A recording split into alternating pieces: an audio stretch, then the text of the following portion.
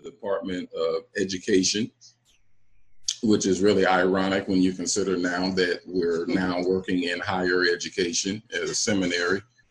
So you can see right from the beginning, God was speaking. We just didn't know. Carol was working for the Department of Labor and Industry. And instead of being in full-time ministry, we thought we'd be in full-time ministry. And instead, God put us he really put us in school. We just didn't know it. We were working, getting an education, and getting prepared for the things that God is leading us into now. And so it's amazing. I can tell you, I struggled against it in my mind, in my heart, because it's like, no, this isn't the reason. This because we didn't know what all those prophecies meant. And of course, all of us do that. God gives you a word, gives you a promise, and you start interpreting it in your own head and your own understanding as to what you think that means. And I mean, from the very beginning, God's like, no, that's not why I sent you to Harrisburg. You're not here to pastor a church. You're here to, and that was one of the prophetic words that we received. Those of you who have seen that video when hands were officially laid upon us and we were sent out by our home church. Remember, one of those words was that you will pastor pastors.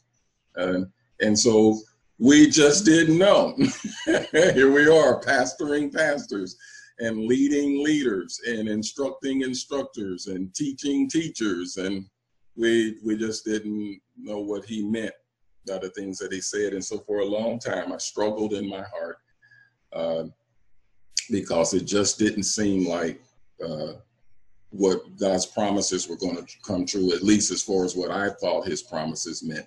And I'm sharing that because in our word of encouragement for you today, our emphasis today is going to be talking about coming into agreement with God, getting a real understanding of what God means by what he says, getting a real understanding of what the word of God means by what has been written.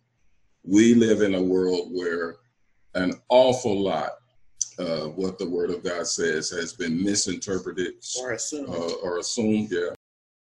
Things have been taken out of context when it comes to the Bible, and that is so normal, the way it's done, because where pastors take one sentence out of a scripture and apply 21st century definitions to English words, not understanding that those words were written in a completely different language, in a completely different culture, at a completely different time in the world. So you have to go back and find out what those writers meant talking to those people at that time, so that you can understand what God is saying to us today. When you just attach 21st century meanings to the biblical text without understanding the context or the culture or the time, the era and the season and the history, the background, then you get a lot of what we have today. And that is, our world is in turmoil, social, ethnic, cultural unrest all over the planet. Many people are rejecting Christianity and rejecting the Bible. And that is because for literally decades, popular ministers and ministries have come forth with a message and meanings that was not what the scripture meant. We've turned the word of God to I sometimes call it a Harry Potter spell book, where you just quote these things and say these magical phrases and all these things are supposed to happen. And that's not the word of God. We don't have a proper understanding of faith. And because of that, there are literally millions of people that are sitting, because of COVID-19, we're not able to sit in a lot of buildings right now. But for years and years, people have sat in sanctuaries and buildings and assemblies, and they thought that they were actually saved. They thought that they were born again. And because somebody told them that all we have to do is sprinkle some water on you when you were an infant, and when we baptized you and put some water on your head, then that made you a Christian. And so they find themselves struggling their entire life trying to live something that they've never really made a personal commitment to. don't even have the power to. There have been people who have simply adopted Christianity as just a religious belief. It is a belief system. It's a social club. It's a social rights movement. It's attached to civil rights. It's attached to gay rights. It's attached to women's rights. I mean, the Bible gets attached and put on all kinds of things. And you have to go back to what God meant by what he had written by human beings, because you can actually take any book, not just the Bible. You can take any book and use it to further your agenda, to push what you believe or what you want to accomplish. And take it out of context. And the Bible is no different. People can use the Bible to push their agenda, what they believe they want to do, what they feel even called to do. One of the things that's happening today, as I mentioned, is a lot of people are rejecting the Bible right now because they say it's not true, this stuff doesn't work, or because the Bible was used as a white supremacy text, so therefore should no black people at all have anything to do with the Bible. But again, you don't know the history, you don't understand the context, you don't know the purpose for the Bible. So you say, well, since the Bible was used in that way, then you need to reject it. Well, if you follow that line of thought, then just because water hoses were used against people in the 50s, 40s, 50s, 60s during civil rights marches, does it mean that we shouldn't use water? We shouldn't use water hoses because of the way it was used? Electricity is used to execute people. Sitting in an electric chair, and there have been many people who have been falsely accused and wrongly executed by way of electricity. Well, does that mean we should stop using electricity because it was wrongfully used? You get my point, don't you? So just because people take the Bible and wrongfully use it doesn't mean you throw away the Bible. What you do is you change with the people who are wrongfully using that tool. That's what it is. And so when something is used wrongly, then you have to go back and deal with those who they're wrongfully using the tool. And that's where we are today. So we want to get into the word today. We want to so here we want to just to share this word with you, word of encouragement. As everyone knows, we have been talking about recognizing the voice and the will of God. And this has got to be one of the most important messages or themes that you'll ever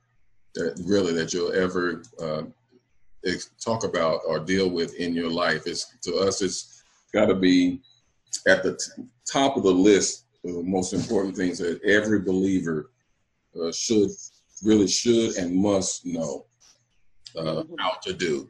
And that's how to know when God is talking to me. If you're not sure of when God's talking to you, let me get back to my screen again. When you're not sure that God is talking to you, you can really get in all kinds of trouble. And confusion. Amen. I mean, I don't know of anything else that's more important than knowing when God is talking to you. There are a lot of lessons and messages that are out there right now, messages to tell people about how to make more money, how to be more prosperous, and I'm not putting any of those messages and sermons down. But what we have learned is if you don't know when God's talking to you, then you don't even know if one of those messages is of God or not. You don't know if those people that's preaching certain things, if it's really scriptural or not. And I'm sure that you found out in your walk with the Lord that if something is not from him, it's not of him, God is not going to honor it. That's right. That's right. Just because you quote a scripture does not mean it's going to come to pass. Amen. Because God knows the reason why he had that scripture written. Mm-hmm. Just because you said it and you spoke it doesn't mean it's going to come to pass. I'll give you an example. You probably heard me say this many times before. In fact, we just recently shared this with our oldest son, Christopher, and his wife, Tony. We're dealing with the understanding that people have about the 100-fold blessing. Anybody ever heard about the 100-fold blessing? Yes. Yeah. And there have been preachers who have taught if you give, a certain amount of money, then God's going to give you 30, 60, 100-fold return for what you give.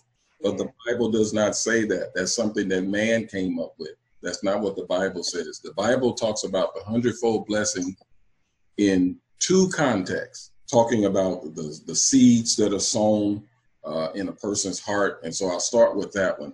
When you find the use of 30, 60, 100-fold return, talking about the word of God. Jesus gives the parable of the sower, of the person who sows seeds. Remember that parable? Some seed falls on ground, some falls on thorns and thistles. The birds of the air come and pluck it up. And then he says, but the seed that finds good ground has a return of 30, 60, and 100-fold. So there's 30, 60, and 100-fold return on the word of God finding good soil to be planted. So people took that and said, that's the same way it works with money. Then you should be able to plant a seed of money and get 30, 60, and 100-fold. See, that's what I mean. When I talk about that, don't take the word of God and turn it into something else. That's not what he was talking about. He was addressing specifically how the word of God is sown into our hearts and what it produces. Right. So he wasn't talking about money. Nowhere will you find in scripture where planting money will give you a 30, 60, 100-fold return. And then in the context, the other place where he uses it, where he talks about 30, 60, 100-fold is when he talks about the person who's willing to forsake all. So the person who's willing to leave family, possessions, and give up everything for the Lord. He says for that person, there's a 30, 60, 100-fold return plus persecution. I hear you. Mm-hmm. So what's the point? He says for the person that's willing to abandon all, there's 30, 60, and 100-fold return for everything that you gave up. So again, it's not what money you give. It was for the person who's willing to give up everything. There's 30, 60, and 100-fold return. Isn't that amazing when you actually hear what the scripture says? Now just think about all the millions of people who've been giving money trying to get a 30, 60, and 100-fold return because somebody on TV told them that that was going to happen. And now here we are. Look at what's going on in our world today. People are sick, COVID-19, and all the other diseases we got more than COVID-19 happening. Right. Mm-hmm. And people are sick, they've impoverished, they don't, millions of jobs have been lost. Domestic violence is skyrocketing, suicides are skyrocketing, mental illness and stress are just going crazy. And people who have been told things that if you just do this, if you just do that, then God's going to do this and God's going to do that. And now that it's not happening, now they're saying God and the Bible and all that stuff is a lie. It's not true. And that is, it's not that the Bible is a lie. Of course it's not. It's not that the Bible is untrue or that God is fake. It's just that what we were told was the lie. Context. That's what was wrong. And so because of that, then we live in a time now where it's necessary for people like us to come along and say, okay, we need to go back to square one and let's talk about how do I recognize the voice and will of God? And so what we did was we took you through some scriptures, but before we get into that, let's just pray this prayer. It'll come up on the screen and Pastor Carol and I will read it and you can read along. I know your phones are muted or your computer is muted, but that's okay. Still say it along. You don't have to unmute yourself, but just say it along with us as we pray this prayer, as we get into this word today. It goes like this. Lord, I pray that the word today find good soil in my heart. I reject the thoughts of offense, where the light of your word exposes my soul. Do not take offense. I do not take offense. I will change and turn to you, my heavenly Father. So we're trying to hear you and keep going. I reject condemnation. Your word says Jesus did not come to condemn people. This word does not come to condemn me, but it comes to heal me. Satan, I reject accusation. Satan is the accuser of brothers, and this word does not come to accuse me or abuse me. This word exposes Satan and his lies. I refuse to believe and receive the truth. God says in his word, blessed are my eyes my ear.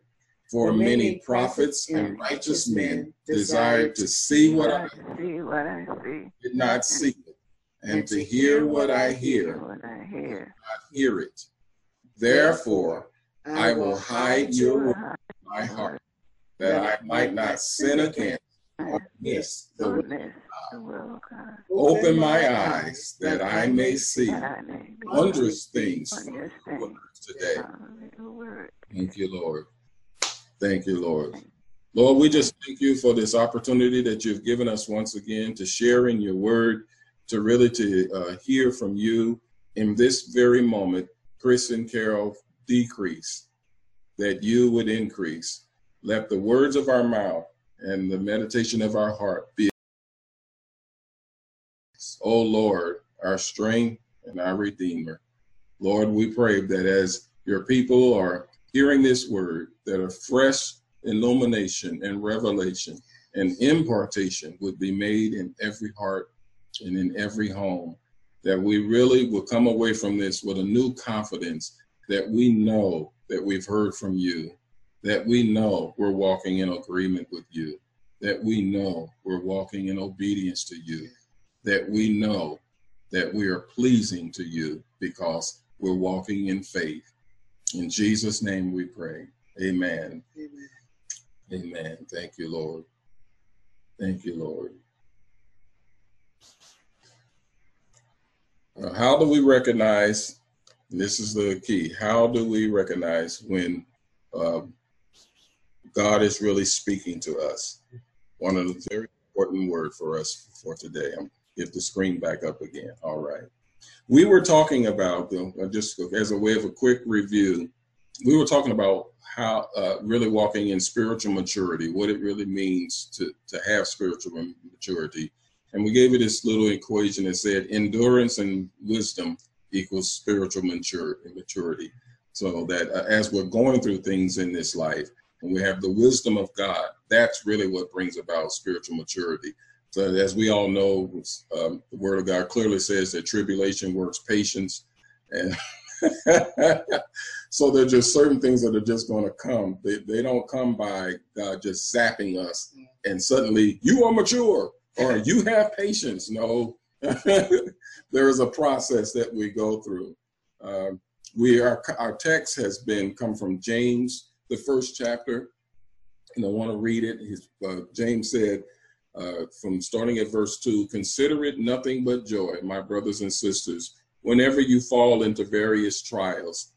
Be assured that the testing of your faith through experience produces endurance, leading to spiritual maturity and inner peace.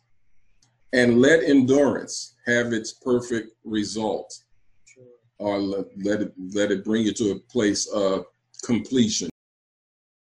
So let endurance have its perfect result and do a thorough work, so that you may be perfect or mature and completely developed in your faith, lacking in nothing. And then it goes into what it seems like a completely different topic. It's almost like he changes the subject, but he's not, because He's talking about what it takes to get through, going all the way back to the beginning.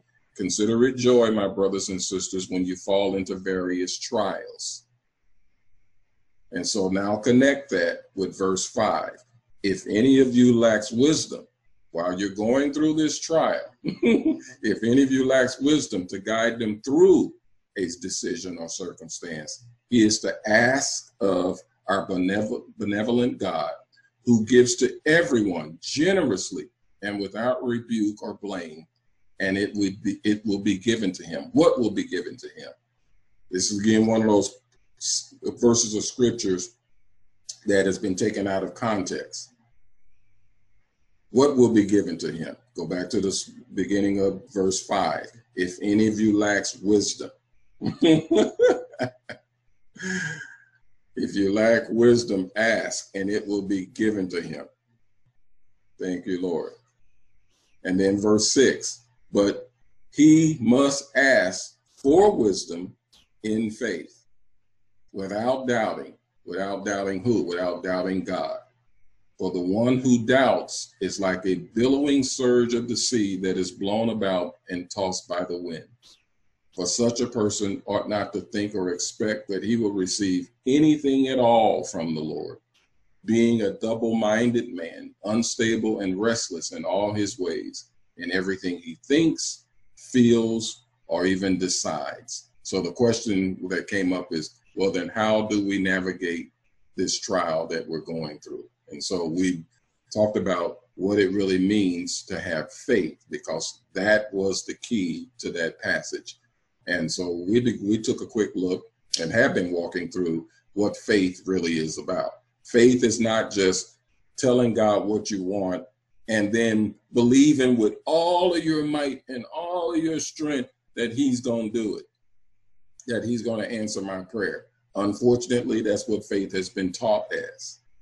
But faith is not us believing real hard until God does what we ask of him. Faith always involves three key elements. The first one we talked about was insight from God. Faith always begins with God speaks to us first. He tells us what he wants. He tells us what his desire is. He tells us what his purpose is and plan is for our life. It doesn't start with us telling God. Again, why do we keep jumping on that? Why do we keep going back to saying faith isn't just us telling God what we want and then believing real hard until he does it? Because so many of us have been told that that's what faith is. When prayers aren't answered the way that we thought that they should be answered, when things don't come about the way that we thought it was going to happen, sometimes we think that we don't have any faith, or somebody will tell us that we don't have faith, when actually it's just that we didn't understand what God's plan was in that all along. We didn't really hear what he said, or we didn't get the meaning of what he said. Or some of us have never even been told that we're supposed to start off with, what does God want? Right from the beginning, it always begins with, Lord, what is your plan? You remember when you were growing up and people would ask you, what do you want to be when you grow up? Remember when everybody used to ask you that? We all do it to this day. We ask little children, 3, 4, 5 years old, what do you want to be when you grow up? Yeah. But did anybody ever stop and ask you, what does the Lord want you to be when you grow up? You know why it's important to make that distinction? Because that's what faith is. Faith starts off with, what does God want? What does he want you to be when you grow up? Because unless you make that distinction for a child, what we inadvertently do, and I've done it, we've done it ourselves, what you do is you plant the seed right from the beginning that you determine for yourself what you want to do with your life. And then we tell them, all you got to do now is pray and ask God to help you to be what you want to be. And we've started them on the wrong path of understanding of faith right from the beginning. From the very beginning of their life, we're making them think that it's all about you tell God what you want, and then you pray and ask God to make that happen.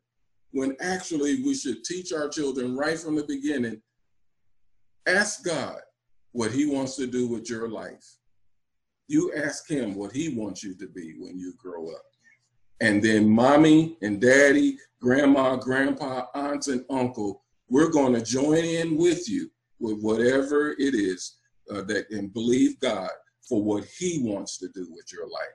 You start, boy, if that had happened to all of us when we were little kids, imagine how differently our minds and our thinking and our lives would have been as we were going through elementary school and high school, and even when you're getting bullied and talked about and all of that, and trying to figure out what am I supposed to do and all of that.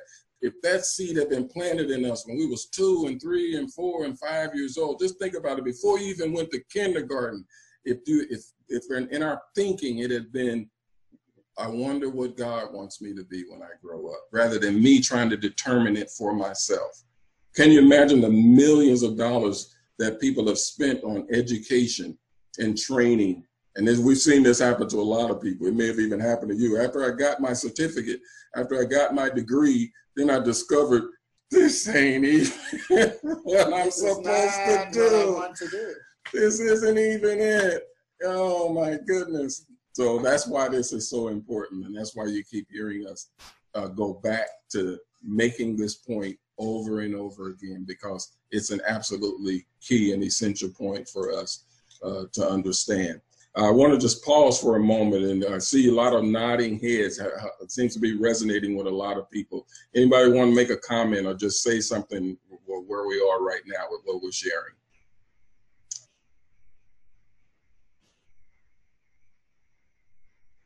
Go ahead and hit your unmute button. There you go. It's just the learning of truth and rightly dividing the word of truth. And so many of us, like you said, we've been raised up on false word and lies. And it is proper to know how, because that's when we're going to follow God's leading. We're going to hear God's voice more clearly and do his will, instead of what we've been told and how we think it ought to go and how we think it ought to be. And I've coming as I got older or wiser, coming into the real knowledge of God's truth, you realize that a lot of things that you were told was not true. Yeah. But you can only go with what you know until you know better. Then when you know better and you try to give it to someone else, they're so comfortable in where they are, they're like, yeah, well, Yeah. That's going on, because the word, we want the word to pick a word out, like you said, and fit it where we want it to fit in our lives. And then we feel good about serving God. No. You got to do it God's way. Or I tell them, leave God alone and go bust hell wide open. Go in style. Go in class. Why not? Because that's where you're headed if you don't know the truth. Yeah, and if you're not following God's word in his context of his will. Yes. Sound like you were about to say something, Mom. No, I was just listening to Pastor Matt Allen, and if there is a way that seems right unto man, but the end is death. That's right. So it's that's why they're falling away from the church. Yes, that's a big reason. Yes, and that's why this topic is so important. So that's why we've taken the time, to really look at what faith really is: insight from God, then agreement with God, and then obedience to God. And having that understanding, first of all, with insight from God, that's what we've been talking about the last 2 Sundays that we've gotten together. What do we mean when we say insight from God? And that brings up an important question. How do I know when God is speaking to me? When I do ask and pray, how do I know what I'm hearing or what I'm receiving? Sometimes it's a dream. Somebody comes and gives me a word of encouragement or whatever. How do I know that it's God speaking to me? And you'll know it's God Well, number one, you'll know it's true if it complies with to the word of God. It's got to be in compliance with the word of God. And what we mean by in compliance, that means that either the principles of the word of God, it agrees with the principles, the actual teaching and meaning of the word, or sometimes you can read it word for word from the scripture. It's word for word. So that's how you'll know that it's actually from God. And then the next way you'll know is that it's God. It'll always have the inner witness of the Holy Spirit, or the peace of God will be present. When God is speaking to you, his spirit is there. His peace is on it. God doesn't speak in rush, and trying to and making you anxious and all that kind of stuff. Make a decision now. No, it's not that kind. It's not a press. The only time there's a press from the Holy Spirit is when if it's an urgent situation, like get out of the house now, right. Or stop your car now, Yes. or take this different route now. But for the most part, it's the inner witness of the Holy Spirit, and the peace of God will be present when a word comes to us. And even when teaching comes, I've heard when she's hearing preaching coming across the pulpit, and if the pastor, the minister, the evangelist, the speaker, whoever it was, if they said something that really wasn't in agreement with the spirit, with the word of God, then she said in her spirit, the spirit of God said, no, that's not me. Because she had read the word of God for herself, she knew, she would know when somebody was taking scripture out of context, or when there's a difference between when somebody maybe misquotes the scripture, they said it wrong by accident. I get that. That happens there. I've done that myself. I've misquoted scripture, but it was a mistake. I wasn't teaching out of context. I just may have misquoted a scripture. So I'm not saying anytime a pastor or a leader misquotes a scripture, oh my God, they're false. Oh my God, no, because everybody makes a mistake.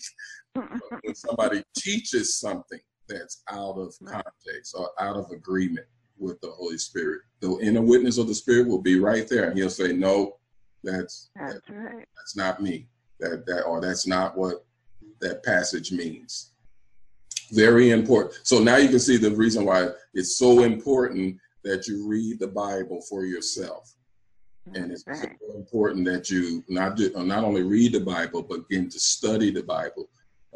With all the day software and books that are available, there are, and even with some Bible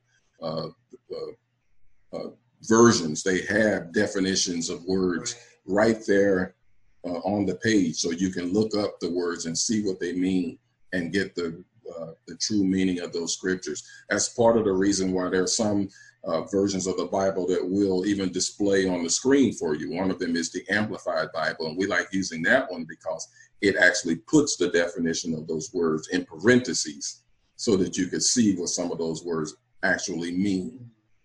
And then another way that you know that God is speaking to you is that over a period of time, the places, the people, the places, and the things, the circumstances will eventually begin to conform to his word and to his will.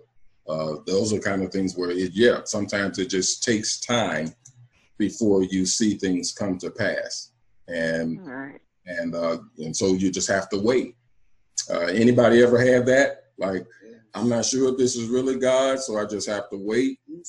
Somebody said, God told me to tell you, God told me to tell you. And said, well, I'll just put it on the shelf and we'll wait and see. Does that mean I'm not in faith? No, that means that I'm trying to live according to the word of God. I'm looking for the inner spirit. I need to go back and look that up, what they told me, to see if what they're sharing with me, if that's a principle in the word of God. Somebody walks up to me and says, the Lord told me to tell you that when you get home, you are to walk around your house 7 times and then shout like they did in Jericho. And so, okay, I know that scripture is there. I know that that's what the Lord told them to do. But Lord, is this what you telling me to do? Is this direction that's coming from you? See what I mean? That's what we mean. And you're not being skeptical and critical of people. You're just saying, I will not be led by the whims and the words and the advice of others. It always has to be for me. I got to go back and find that in scripture, and I got to have the inner witness of the Holy Spirit on it. And when I'm still not sure, then I'll wait. I'll wait for a period of time to see if the people, the places, the things, the circumstances conform to the will of God. And then I will surrender to that. I'll surrender to what God reveals or makes known to me. You know, there are sometimes people that, and we've had this to happen to us, people felt bad for what Carol and I were going through, and they would give us a word of encouragement and tell us God's going to change this circumstance in 30 days. In 30 days, this is all going to change. And so 30 days, things was worse than it was. So you realize that sometimes people out of their sympathy for you, they feeling bad for you, and they're tired of watching you suffer. So and they mean well. They're not trying to do you. They mean well, but it's still not God, because it could. God is requiring of you. He could be requiring that you completely walk through this circumstance and this situation, because there's something on the other side of it that you needed to go in order for you to fully get the revelation of what he was trying to bring into your life. I'm so glad when God wouldn't allow us to skip steps. Anybody say that? Yes. I'm so glad. I wanted God to relieve it. I wanted God to stop it. I wanted him to change it. But now when I look back, I'm so glad that he didn't. What many of you don't know, part of our story, when we got here and the Lord gave us those wonderful jobs with the state, we was really not happy about that, because we thought we was going to be in Harrisburg and be in full-time ministry. And so one of the elders of our church called me while I was at work. I was still new on the job, working for the state of Pennsylvania. And he said, the Lord just told me to tell you that you're going to be on this job for at least 5 years. I was like, no! No, I didn't come to Harrisburg to work for the Department of Education. No! And so he thought he was giving me an encouraging word. He thought by sharing that with me, I would have the assurance that God is going to take care of us, and that I could have the assurance that I'm going to be on this job a long time, and you don't have to worry about losing your job. But he didn't know that on my side, I was thinking, no, I don't want to be on this. It's going to be at least 5 years. Not only was it 5, I was on that job for 9.5 years. And it was not what I was looking for. Now, why am I sharing this with you? Because sometimes when God gives you a word, it may not be what you want to hear. It may not be what you want to do. But you know it's God. What he spoke, it complied with the principles of the word of God. I could go in scriptures and see where God had required of men and women to be at places and to do things that they didn't necessarily want to do, and they didn't necessarily want to be. When we read the story of Jesus, but it was all part of his process. Just think about it. I was with the Department of Education for 9.5 years, and today, Carol and I are professors in a Christian seminary and college with an understanding of how higher education works, because God put me where I needed to be, and I'm so glad. Do you imagine how I would have said no when they asked us to do it? Because I don't know anything about education. I don't know anything about a college or seminary. I don't know what to tell educators. I wouldn't know, but see, needed to go through the process. So there are certain things God was like, you got to be willing to go through it. We gave you a number of scriptures, and I won't walk through all of those. They're just appearing on the screen that are very real helpful for you. so how you can understand how you know God is speaking to you. And if you don't look at those scriptures, you can always go back and watch the previous teachings on the other Sundays that we've done this or listen to them. The other thing that when we came to it, talking about the inner witness of the Holy Spirit, another way of thinking about that is that inward certainty, the peace of God. When you talk about the peace of God, the Bible refers to the peace of God as being sort of like the umpire. Let the peace of God rule in your hearts and minds. Well, that word is sort of like what we have in sports today. Let it be the referee. Let it be the umpire. You know, in sports, then you got those referees, those guys in the those men and women that got on the black and white stripes, and they're the ones who tell you whether something is fair or foul, if it's good or bad, and here's the penalty, or here's the, you know, you scored, or whatever it is. Well, that's how the peace of God is, so that whatever's coming into your life, he's the one that says, that's good, or says, nope, foul, nope, don't allow that, don't receive that, or this is me. I know you don't want to hear this, but this is me. And those are the times that it's really challenging for us to agree with God when he tells us something that we don't want to hear. And you know his peace is there, you know the certainty is there, and the only thing that's in rebellion against it is our flesh. No, I don't want to do that. How many times have you maybe been driving down the street and God was telling you to do something or go somewhere, and you were arguing with God? Anybody ever argue with God in your car, driving down the street? Maybe people looking at you, wondering, are they in their car talking to themselves? Like, no, I'm having a conversation with God right now. Because that peace of God, that assurance is there. And so aren't you glad the times that you went on and said, yes, Lord, okay, I'll do it. That's why that's so important. Thank you, Lord. I want to just go back to that part where I talked about over a period of time, the circumstances and, you know, and everything will eventually conform to the will of God. Mom, you didn't even know this. I was going to go through this scripture today, but that's one of the ways that you know that it's God speaking to you, because Romans 8 chapter, verses 26 through 28, it reads like this. It says, likewise, the Spirit also helps in our weaknesses, for we do not know what we should pray for as we ought. That's why that's so important, that we are not telling God what to do, how to do, and all that stuff. This scripture right here helps us to know why this is so important. For we do not know what we should pray for as we ought. Okay. But the Spirit himself makes intercession for us with groanings which cannot be uttered. Now he who searches the hearts knows what the mind of the Spirit is, because he makes intercession for the saints according to the will of God. And we know now it's so important that I read those two scriptures before I read this third one, because again, this is one of those ones where we jump straight to this scripture, but you got to read those other two before it. And now comes the scripture that we're familiar with, which says, and we know that all things work together for good to those who love God, to those who are the called according to his purpose. So, of course, there have been certain situations where things didn't work together for our good. And so, again, people are questioning, well, why didn't it work?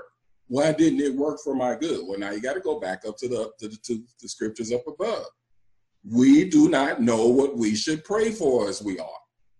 So we got to pray in the Spirit, who makes intercession for us, because the Spirit of God knows the mind of God. Your Spirit of God knows what God is trying to accomplish. And so he's trying to get us out of the habit of telling God what we want and telling God how to do stuff and when to do it. We grew up when some of us we didn't even realize how much we were taught to do this. And they weren't trying to be evil or anything. But when you do things like, God, go over to the hospital, Lord, and touch so-and-so, and go over to, so you're telling God what to do. We don't tell God. Why is Pastor Chris doing it? I'm not attacking our elders and our forefathers who did these things. They could only do what they knew. But they didn't know that they were teaching the next generation in it, by default, this is how to pray. You tell God what to do. And then we expect him to do it. When actually the scripture says, no, we don't know what we should pray for as we ought. Amen. We don't know. So we have to always consult the Spirit of God, because he's the one who's making intercession for the saints according to the will of God. What does that mean?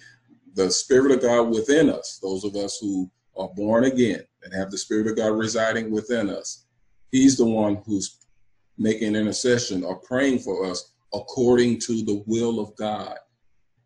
So that's why you and I could be praying something that we want, but the Spirit of God inside of us is saying, no, I'm trying to accomplish the will of God in your life, not just what you want. And the part of the reason why there's such hit and miss, because sometimes we are praying and we are praying in agreement with God, and then things work together the way all things work together for our good. But it's hit and miss because we don't know when we're in agreement with God or not. Sometimes we are, sometimes we're not, because we're just simply going by what we understand prayer to be. So now when you read that scripture, from now on, always think in terms of when you hear, we know all things work together for good. I want you to, from now on, go back to verse 26 and 27 and say, Lord, am I praying the way I should be? Am I praying in accordance to your will? Because that's what I want. Because when I have that assurance that I'm praying according to your will, then I know that all things will work together for my good. Thank you, Lord. Isn't that awesome to know? Now I know it's going to work together for my good. And even when I mess up and and I'm not making all of the right decisions and things, and I'm operating out of ignorance, God, I still know that you're going to make it all work together for my good. But the reason why you don't want to live in that realm of, and that's the mediocrity world that some believers live in, where I don't really want to get in all the scriptures and I don't want to be all that deep. I just want you to pay my bills. I just want my rent paid, my house paid, my insurance paid, my car paid. I want food on my table. That's all I want. I don't want all that other stuff. Well, if you live that way, then a whole lot of what God is trying to accomplish with you won't get accomplished, because that's self-centered living. That's everything's focused on me and my needs, my desires, my wants, and all of that. And kingdom mentality is not that. God says, you seek first the kingdom of God and his righteousness, and all these things, what these things? My bills, my rent. I say, I'll take care of all that. But I need you focused on the kingdom, the will of God, the purpose of God, the plan of that. Because when you do that, I throw in all that other stuff. All that's taken care of. You don't live your life just to get the bills paid and just to get your needs met. No, you're living for a higher purpose. And God will cause all things to work together for your good, because I'm living for a purpose that's bigger than me, greater than me. Thank you, Lord. As Mom was just saying with her neighbors, blasting music all day. So God centered her back on, okay, Mary, here's why I got you there. Because if she'd been focused on herself, so that's how the Holy Spirit took her out of herself. That's what she was sharing with us. He took me beyond myself, and okay, Lord, I can deal with this, because you're going to make all things work together for good, because this isn't just about me being annoyed all day long listening to loud music. There's something else that you're working, and I submit myself to that. Isn't that awesome, everybody? Thank you, Lord. And so also, faith involves being in agreement with God. And I've used that phrase a lot today, but here's what it means when we talk about being in agreement with God. It means to be in harmony, like a symphony.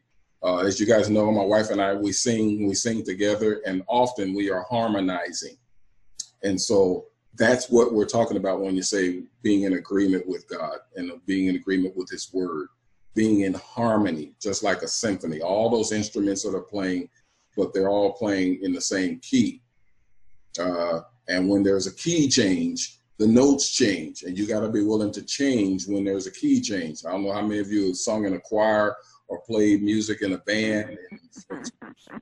You know that if there's a key change, you can't keep singing the same notes. Why am I saying this? Because then you're not going to be in harmony, and it's going to sound horrible. Well, what's been happening for many years here in Harrisburg and cities and counties and all across America, God's made a key change. Hear me. God's made a key change. And there are people who are still singing the same notes that they did back in the 90s. Amen. Back in the last decade, from 2000 to 2010. Yeah. And they're still singing those same notes, but now they're out of tune with where God is. And they're like, and what's really the bad part is they can hear that this doesn't sound right, but what they're doing is they're looking around at everybody else and saying, y'all off key. All of y'all are wrong.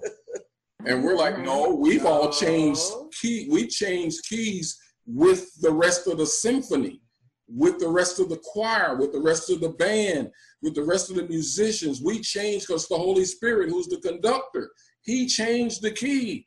And we all went with him, and you still singing your same note because that's what you're used to. That's what you're comfortable with. As Pastor Madeline said, you still stand with what's comfortable to you. But he changed key and went up higher. And you want to stay in the same note, in the same range, and now you're off. And you're thinking everybody else is off. And no, you're the one.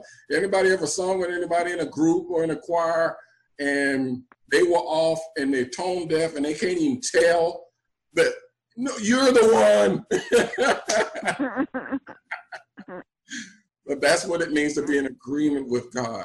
I agree with what God says, and I agree with the way things have to be, the way God says it has to be.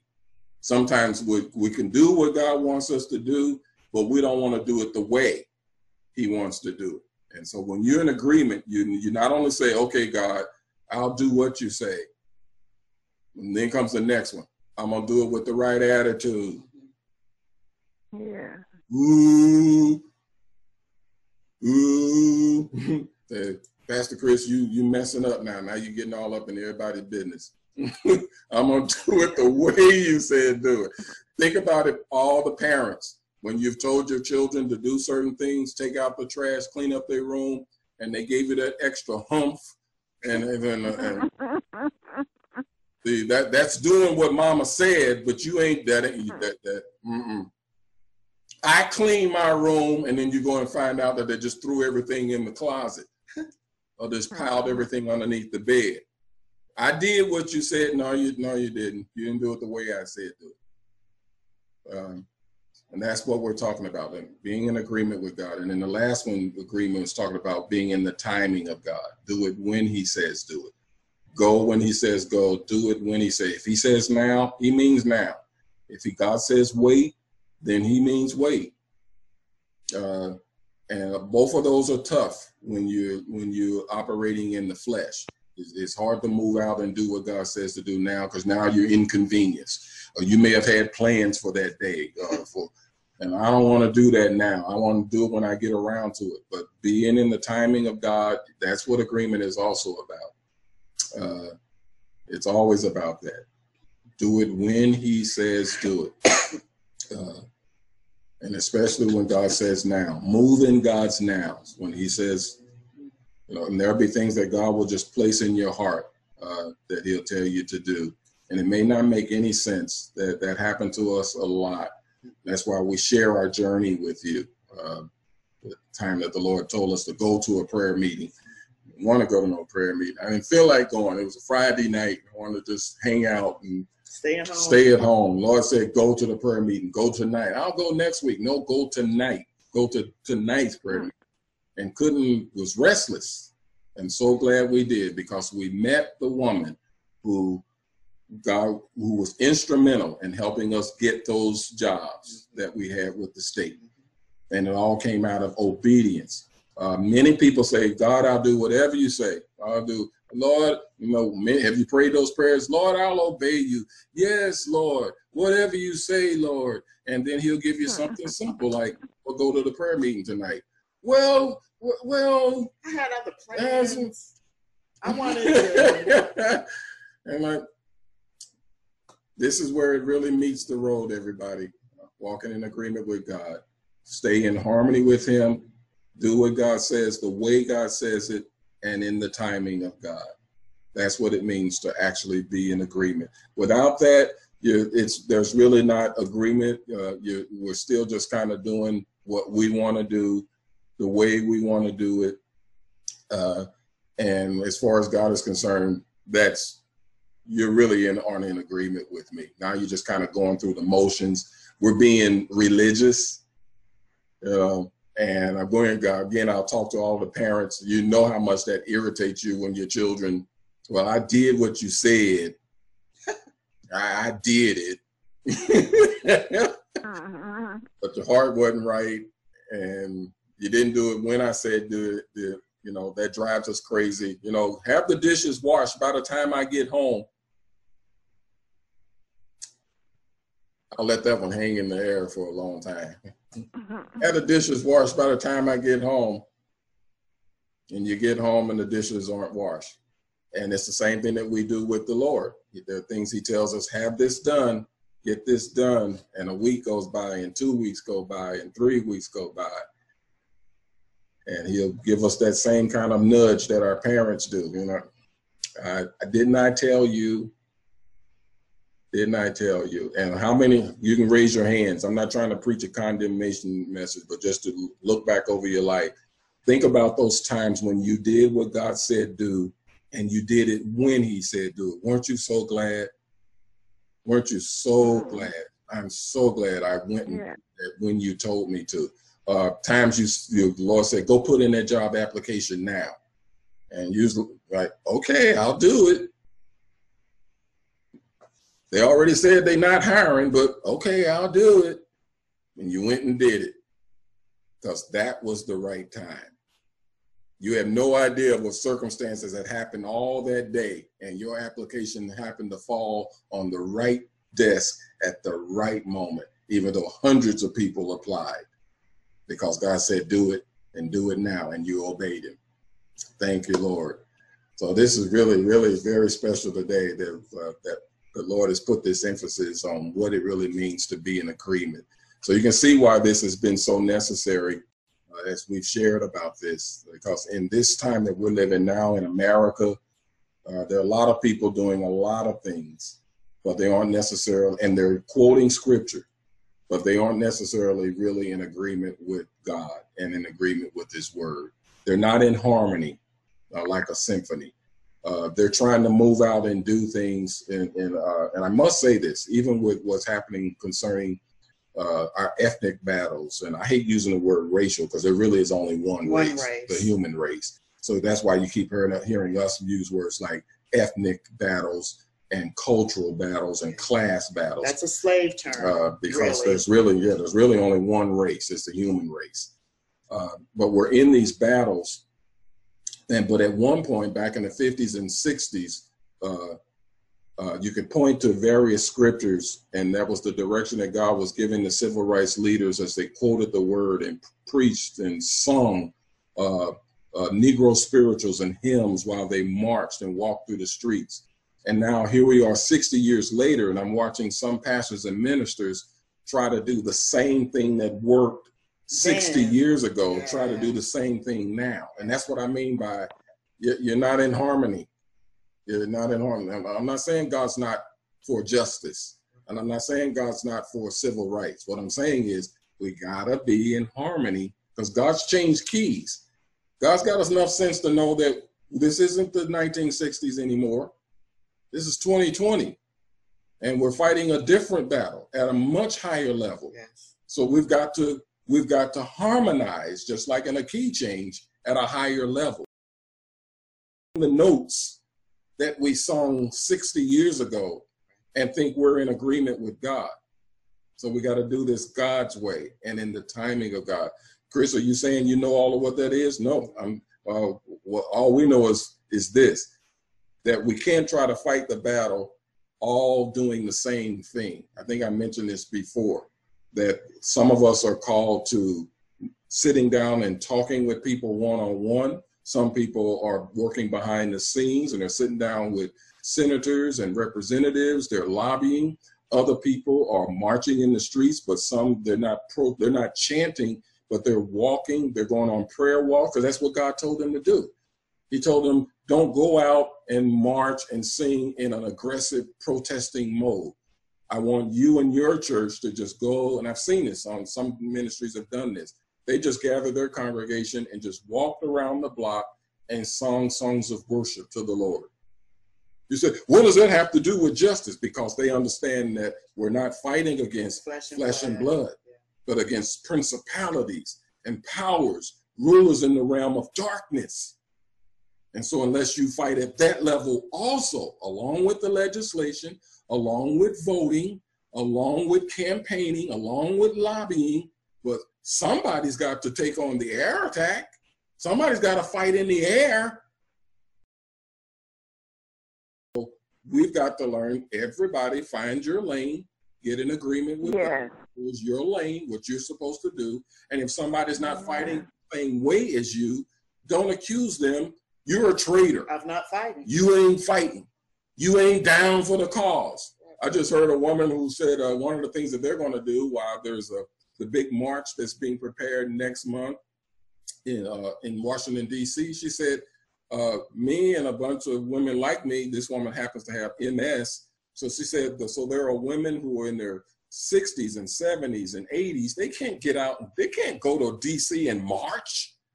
So they said, so they're going to gather in a hotel in New York, and they're going to gather together as their effort, standing together. I forgot all of the activities they're going to be involved with. Some of them are in wheelchairs. They got all kinds of handicaps and disabilities.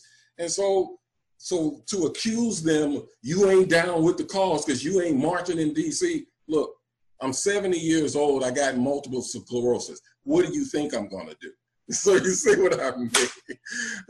Everyone find your lane, find the place, and find out, get in agreement with where God wants you to be. Even in this ethnic, class, social war that we're in. Where does God want us to be? And then as far as the timing of God in our lives, the word of the Lord says, to everything there's a season, a time for every purpose under heaven. So stay even with the timing of God. Ask God, Lord, what season am I in? And how do you want me to move and maneuver with my family, with where I am? The Bible says that, Galatians 4:4, but when the fullness of time had come, God sent forth his son, born of a woman, born under the law. What does that mean? Jesus came at just the right time. He didn't come while Abraham was still alive. He didn't come during the time of Moses, and they were in captivity for 400 years. He didn't come during the time of Jeremiah. He didn't come, gotta think, but when the fullness of time, then God sent forth his son, the son that he had promised Adam some 3,000 years before. God sent his son in the fullness of time. And so we have to understand that with God, there is a fullness of time moment for all of us. There are things that are in our hearts we want to accomplish. We want to get it done. Why ain't God doing this? Why ain't God doing that? That's setting ourselves up as if though we have an understanding of all things in the whole world. God, omniscient. You'd have to be all-knowing. You'd have to be all-knowing. And all-powerful. All-powerful, aware of everything, to know when is the right time and moment to do a thing. So sometimes we challenge God about why isn't he doing this or that in my life, and we don't know. all of the circumstances and all of the situation and all of the people that will be impacted if he does certain things or releases certain things too early in our lives. God is always waiting for that fullness of time moment for you and I. And so what do we mean with being in agreement with God? So that even when it seems like it's taking God too long, or if you've been through moments like us, you know how everyone is, here's again one of the man phrases, God may not come with him when you want him, but he'll be right on time. What if on time is after the foreclosure?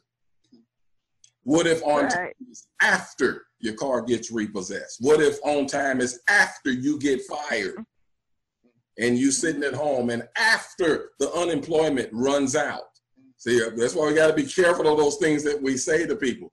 God may not come when you want him, but he'll be right on time. And they're thinking, okay, then I'm not going to lose my house then. Okay, then my whole car's not going to be repossessed. Okay, then I'm not going to lose my job. And then they lose the job. And then they turn around and they're ready to look at you. I thought you told me God was going to be on time. But what God means by on time may not be the same thing as what we mean by on time. That's right. Because God's timing could be, which is what we've been through. We've had 2 foreclosures. We've lost 2 vehicles through repossessions. No fault of our own in both cases because we lost our jobs. So what was on time for us? It was on time was watching God miraculously sustain us through the most difficult situations that most people have. They've lost their marriages over this. They've lost their kids over stuff like this. Some people have even lost their lives over stuff like this. So what was the fullness of time? Now we're starting to walk in that fullness of time of understanding. Can you imagine how little compassion Chris and Carol would have for people if we hadn't been through those things? How judgmental we would be of people who are having a hard time of their lives if we hadn't been through those things? So when God talks about the fullness of time, on time could be after everything falls apart and watching him rebuild your life. Because it's not just about what we're going to do in this life. It's about who we're going to be. Who are you going to really be? Who are you really? Because there are some people who make a great recovery and all of, they'll recover from things like that, but they're so arrogant and they're so boastful and so bitter or mean because they went through it. It's like, you didn't get the point. You didn't get the point. If you come out of a hard time with arrogance or just bitterness and anger, then you didn't get the point. You should come out of it with passion. You should always come out of it with compassion, with empathy and respect for others.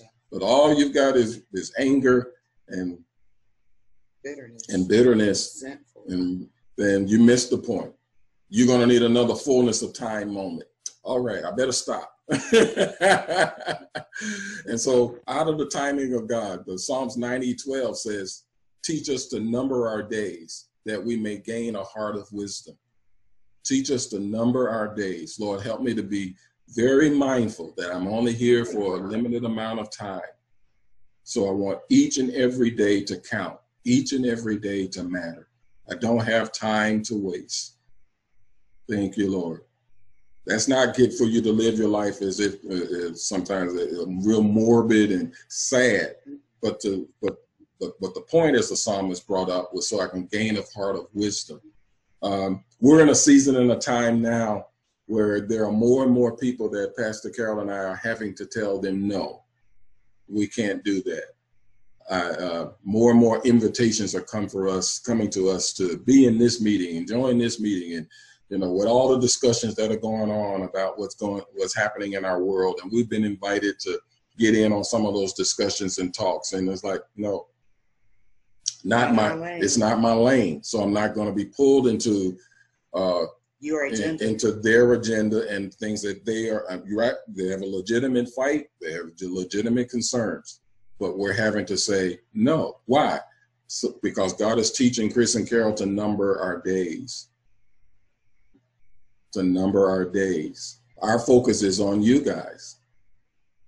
So we're praying for you. We're interceding for you. We put together and these scriptures and everything because for us, you're our priority. And so if we get off this priority of being prepared to minister to you this way each week, and to your leaders as we pray together on those Wednesday nights, and working with the people in the women's shelter and preparing our coaching classes, and now we've got all these professors from around the world, we can't get off into other things, because the Lord is teaching us to stay in this place. Lord, teach us to number our days, to guard and watch our days and our time, so that we don't find ourselves in fights that are not ours, issues that's not where he has us, what wants us to be. Are those things important? Yes, they are. But we're trusting God that he's got the right people to cover those areas. This is again another way that you know that you're walking in faith. You know you're in faith when you get to the point where you can say, God, I know you got somebody else that can handle that. It don't have to be me. I don't feel this great obligation to run all over Harrisburg trying to get involved in all of the different marches and all the different issues and all the different problems. Because God, I trust that you got somebody there to cover those areas. You already have somebody that you gave them that wisdom. You gave them that skill set. You gave them that temperament. You gave them that ability to walk into those areas and be effective. And I just trust you that you're going to do what you're going to do with them. Isn't that awesome? Don't take the burden off. Everybody take a deep breath. I don't have to carry all of this all on me. God, you've got people to cover those areas, to cover those issues. Thank you, Lord. And I trust you. Yeah. Thank you, Lord. Even I just feel especially led, just even in this moment, to pray for all of you, your kids. You know, you're wondering, what are we going to do when it's time to go back to school, and trying to figure all of that out. Would you just join me, everybody, for all of us concerning the children of the Lord? We know that you've got this covered. Thank you, Lord. All of the parents, I just want to pray for you right now. You're concerned for your children and your grandchildren, of how we're going to get through this time where education has just been turned upside down. But Lord, we're trusting you. All right. Thank you, Lord, because me going down, all of us going, marching down to our school district headquarters and demanding this and demanding that, that ain't going to change nothing. You may feel better because you got, emotionally, you got it off your chest, but it doesn't change anything. So, Lord, just kind of just do this, just kind of put your hands out like you're giving your children over to the Lord. Lord, we'll just give them over to you, our children's future, our grandchildren's future. Thank you, Lord. And we trust you that you've got the right people in the right place, in the right time, in the fullness of time. Thank you, Lord. You sending the deliverance for our children, for them to complete their education and get back in school. Thank you, Lord God. Thank you, God, for wisdom will come into our school district. Yes. I don't know, just name your school district, that wisdom from you will come to our school district. For those of you where you're in a private, you may be in a private school, that wisdom will come. Some of you the children may be part of a special education program, an individual education program or plan, or that wisdom will come. Yes. Thank you, Lord, from you. Thank you, Lord. We just trust you. Thank you, Lord. Me going down there being angry and screaming and all of that, that won't solve anything. And me laying in the bed at night, tossing and turning 2 or 3 o'clock in the morning, worried about our kids' future, that won't change anything. So, Lord, we give our children over to you, their future to you. We trust that in the fullness of time, that at just time,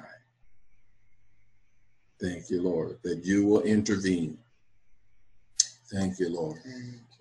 Thank you, Lord. For those of you who are like us and you got sons and you're very much concerned for the safety of your sons with the police brutality and the targeting, would you just join us? We're joining with you in this one, because we got 2 sons here in America that we are definitely concerned about. If they're driving back and forth to work and all of that. I've got one son lives in Canada, and he's trying to get his brothers move here. But so, Lord, we lift our sons to you, our brothers, our husbands, our fathers, our uncles, our cousins who are male, who are targeted in this season. And we thank you now for your divine protection. Your word says that you will give your angels charge over us to keep us in all of our ways.